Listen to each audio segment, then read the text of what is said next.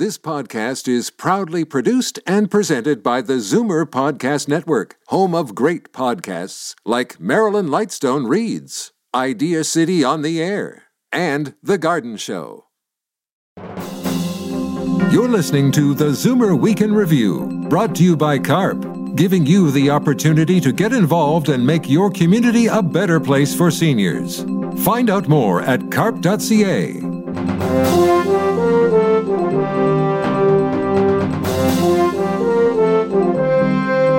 Good afternoon. Welcome to the Zoomer Week in Review, all things Zoomer worldwide. I'm Bob Komsic for Libby Znaimer.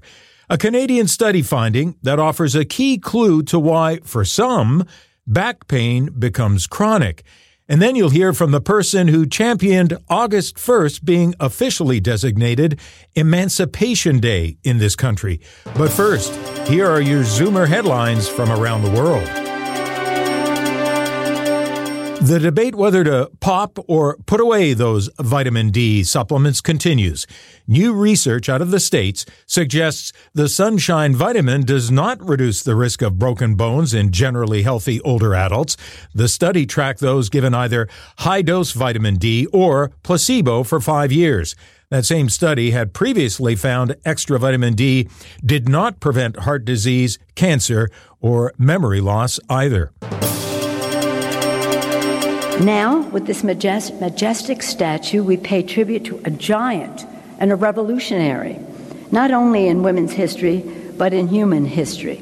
After years of trying, a statue of aviation pioneer Amelia Earhart now stands in the U.S. Capitol. House Speaker Nancy Pelosi was the guest speaker at the unveiling of the bronze statue of the first woman to fly solo across the Atlantic, who subsequently disappeared in 1937 when the then 39-year-old attempted to fly around the world. One of the first aviators to promote commercial air travel, Earhart was also an author, social worker, and military nurse.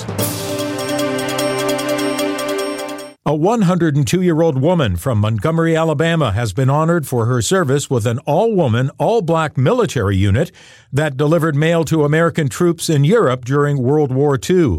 The honor for Romay Davis follows U.S. President Joe Biden's decision back in March to sign a bill authorizing the Congressional Gold Medal for her unit that went to Europe to clear out massive amounts of mail which had gathered in warehouses. Their motto was, "No mail, low morale." British environmental scientist James Lovelock died on his 103rd birthday from complications related to a fall. His contributions included developing a device to measure ozone-depleting chlorofluorocarbons in the atmosphere and pollutants in the air, soil, and water. His influential Gaia theory, named after the Greek goddess of the earth and first proposed in the 1970s, saw the planet as a complex, self-regulating system that created and maintained the conditions for life. Lovelock said, "Humans have thrown the system dangerously off kilter." I'm Bob Komsic, and those are your Zoomer headlines from around the world. It's likely you, a loved one, or friend suffers from chronic pain, especially in the lower back. Researchers at McGill University and scientists from over in Italy conducted a study that suggests blocking inflammation after injury might make that pain chronic, challenging the standard approach to treating pain. One of those who worked on it was Jeffrey Mogil, psychology professor at McGill. We were interested in looking at genes that change their expression in people who resolve their pain versus people whose pain persisted. And this is a technique known as transcriptomics, and it's fairly new, and it never really had been applied to pain patients in this way before. So we got ourselves about 100 back pain patients, and they all had back pain at 6 weeks. So at that point, they had acute back pain, and half of them went on and were looked at 3 months, and their pain was still there. So those were patients whose pain persisted, and now they had chronic back pain. And the other half, they got better, and so they resolved their pain. And we simply took blood cells from all those patients and ran them through the fancy machines to see what genes were upregulated and what genes were downregulated. And we did it simply because we were looking to see what we could see. There was no focused hypothesis at all. Were they all taking anti-inflammatory drugs or not? In the original cohort, yeah, probably most of them were, since that's pretty much standard practice. Although it'd be unrealistic to expect that it would be the drugs they were taking that would cause the difference, because both groups were taking the drugs. So we looked to see, which genes changed and which genes didn't, and we got a big surprise, because what we were expecting, I think what anyone in the field would expect, is that it would be the people who developed chronic pain that would show all the gene changes, right? Because they're the ones developing the problem, and you would imagine that to cause chronic pain, something would need to happen. Genes would need to be expressed. But what we found, to our great surprise, is that exactly the opposite thing happened. In people who developed chronic pain, they didn't have any genes expressed, really, and it was the people who got better that had the genes expressed, suggesting that what requires genes to be expressed, what requires a biological activity, is getting better, not developing chronic pain. And so then we looked and tried to see, okay, well, which genes? And of course, there are tens of thousands of genes, so that was a complicated question. Basically, the pattern was pretty clear. It was genes involved in inflammation were the ones that were being expressed, specifically genes associated with an immune cell called neutrophils. And so that led to a hypothesis that what is causing pain to resolve is inflammation and neutrophil activation. And at that point, we had a hypothesis, and we set about doing studies in mice to see if that was true.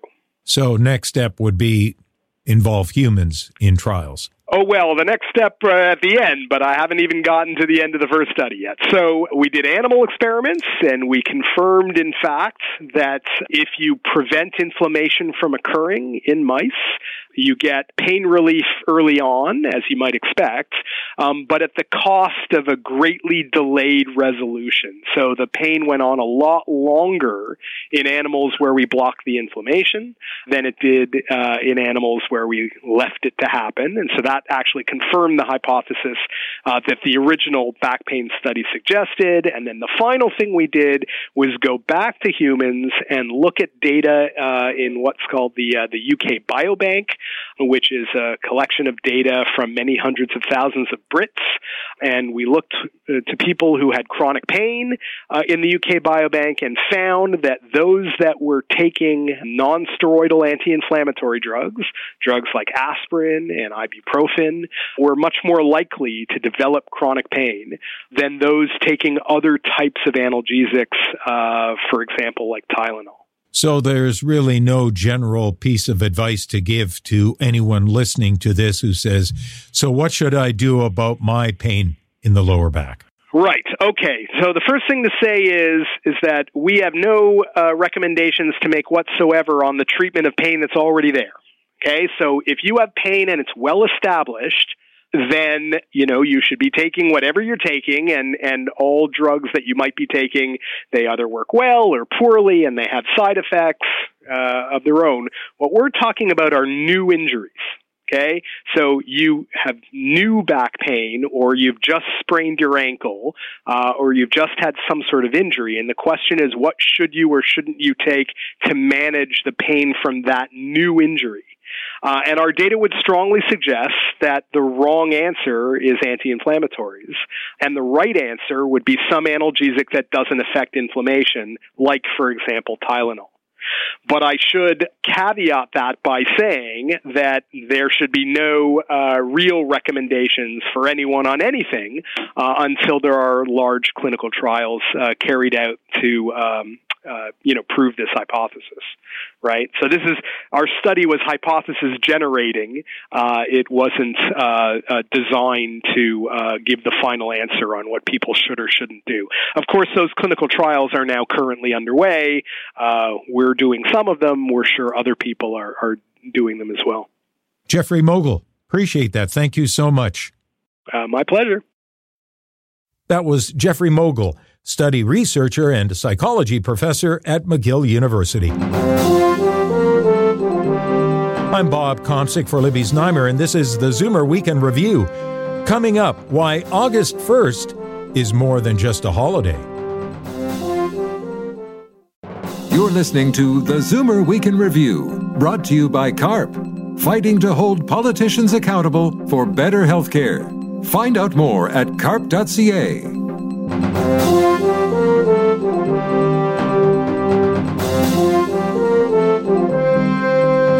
August 1st is the civic holiday in Ontario and some other provinces, but did you know it's also Emancipation Day in Canada? It's due to Rosemary Sadler. As president of the Ontario Black History Society from 1993 through 2015, she advocated for Canada's Black history and the eventual designation of August 1st as Emancipation Day just last year. So, does the author of 7 books on the subject and recipient of the Order of Ontario for her contributions feel Black children are still facing the same issues she did when she was young? Absolutely.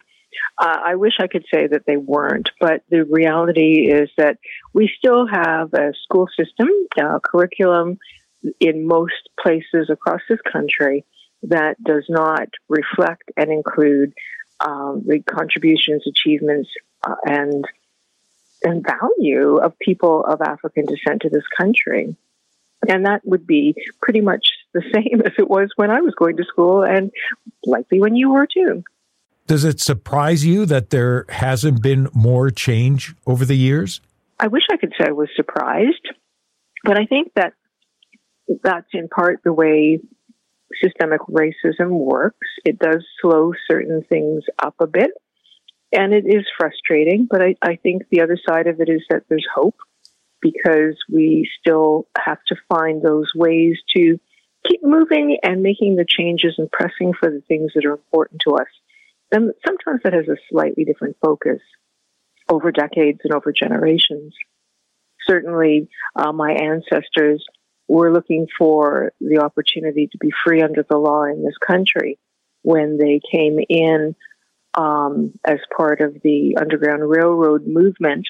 And also on the other side of my family, when they came in as Black loyalists at the invitation of the government to be free in this country. That freedom was there, but the opportunity was not always there. And that is what we continue to be dealing with, the continued frustration, challenge, and just, what does freedom really mean when you're faced with so many barriers? What does the official recognition of Emancipation Day mean then? Well, I started working on having Emancipation Day formally recognized about 1994, 1995. I was immediately successful with the City of Toronto, Metro Toronto, the City of Ottawa.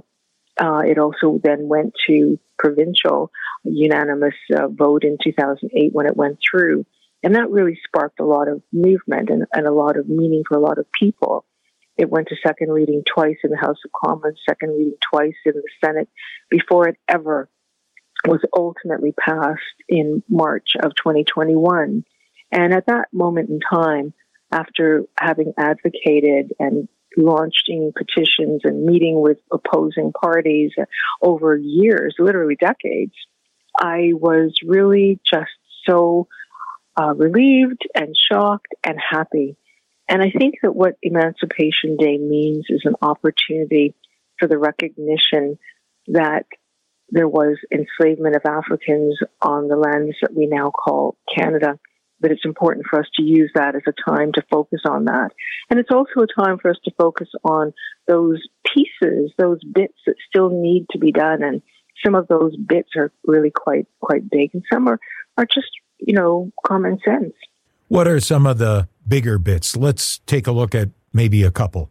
Well, I think, the original question that we kind of started with, while the federal government does not control education, it's a provincial responsibility. Certainly the federal government can use its influence to encourage the provinces to do more in terms of education and to ensure that piece, so that we have greater awareness and understanding with all Canadians, not just Black Canadians, all Canadians, so that they all know the true history of this country, so that they can have a more balanced perspective on what a Canadian really is and what a Canadian really looks like and what a resilient Canadian may have gone through.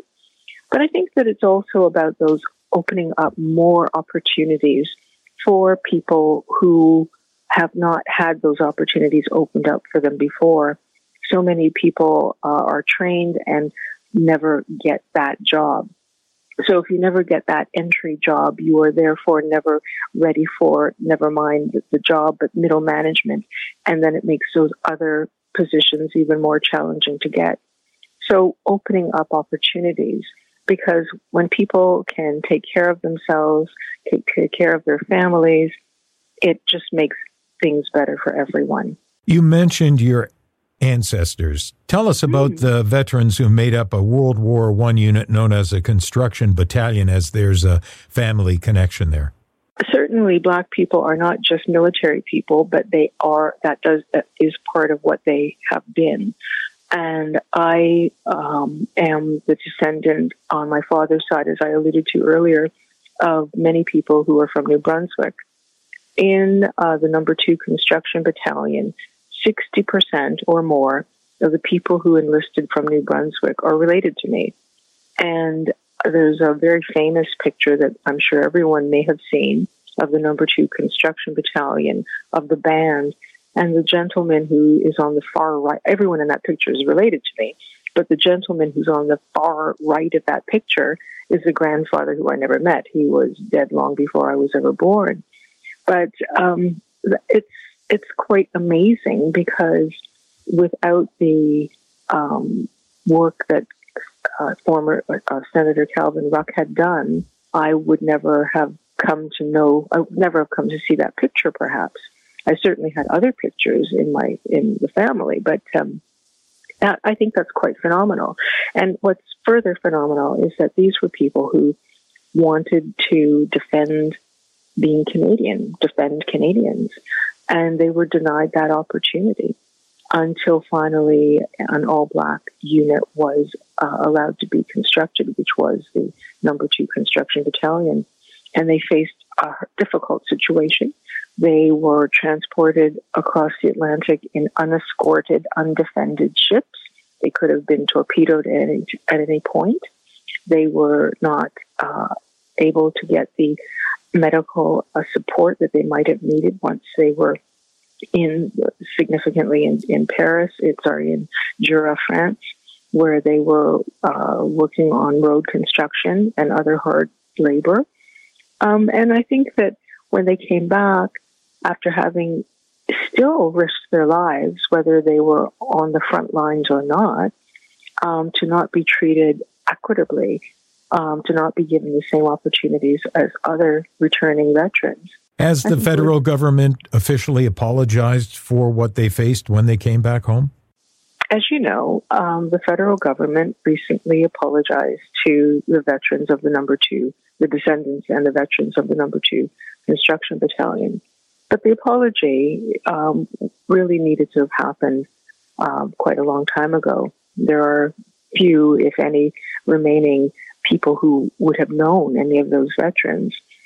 And I think that the situation, the apologies, the redress that needs to happen for the African Canadian community is only in part reflected in the apology that was given to the number 2 construction battalion. Okay. Rosemary Sadler, thank you very much for sharing your experiences, the efforts you put in over the years, and leading us up to this point. And something tells me you're not done. I am absolutely not done. This is a work of passion and representation, and there's still much to be done. Canadian author and Black history advocate Rosemary Sadler. And that brings us to the end of this week's edition of the Zoomer Week in Review. I'm Bob Komsic for Libby Znaimer. Thanks for joining me. Be sure to come back next week to stay up to date with all things Zoomer worldwide. Zoomer Week in Review is produced by Zeev Huddy, Christine Ross, and Paul Thomas. Technical producer, Justin Eacock. Executive producer, Moses Znaimer.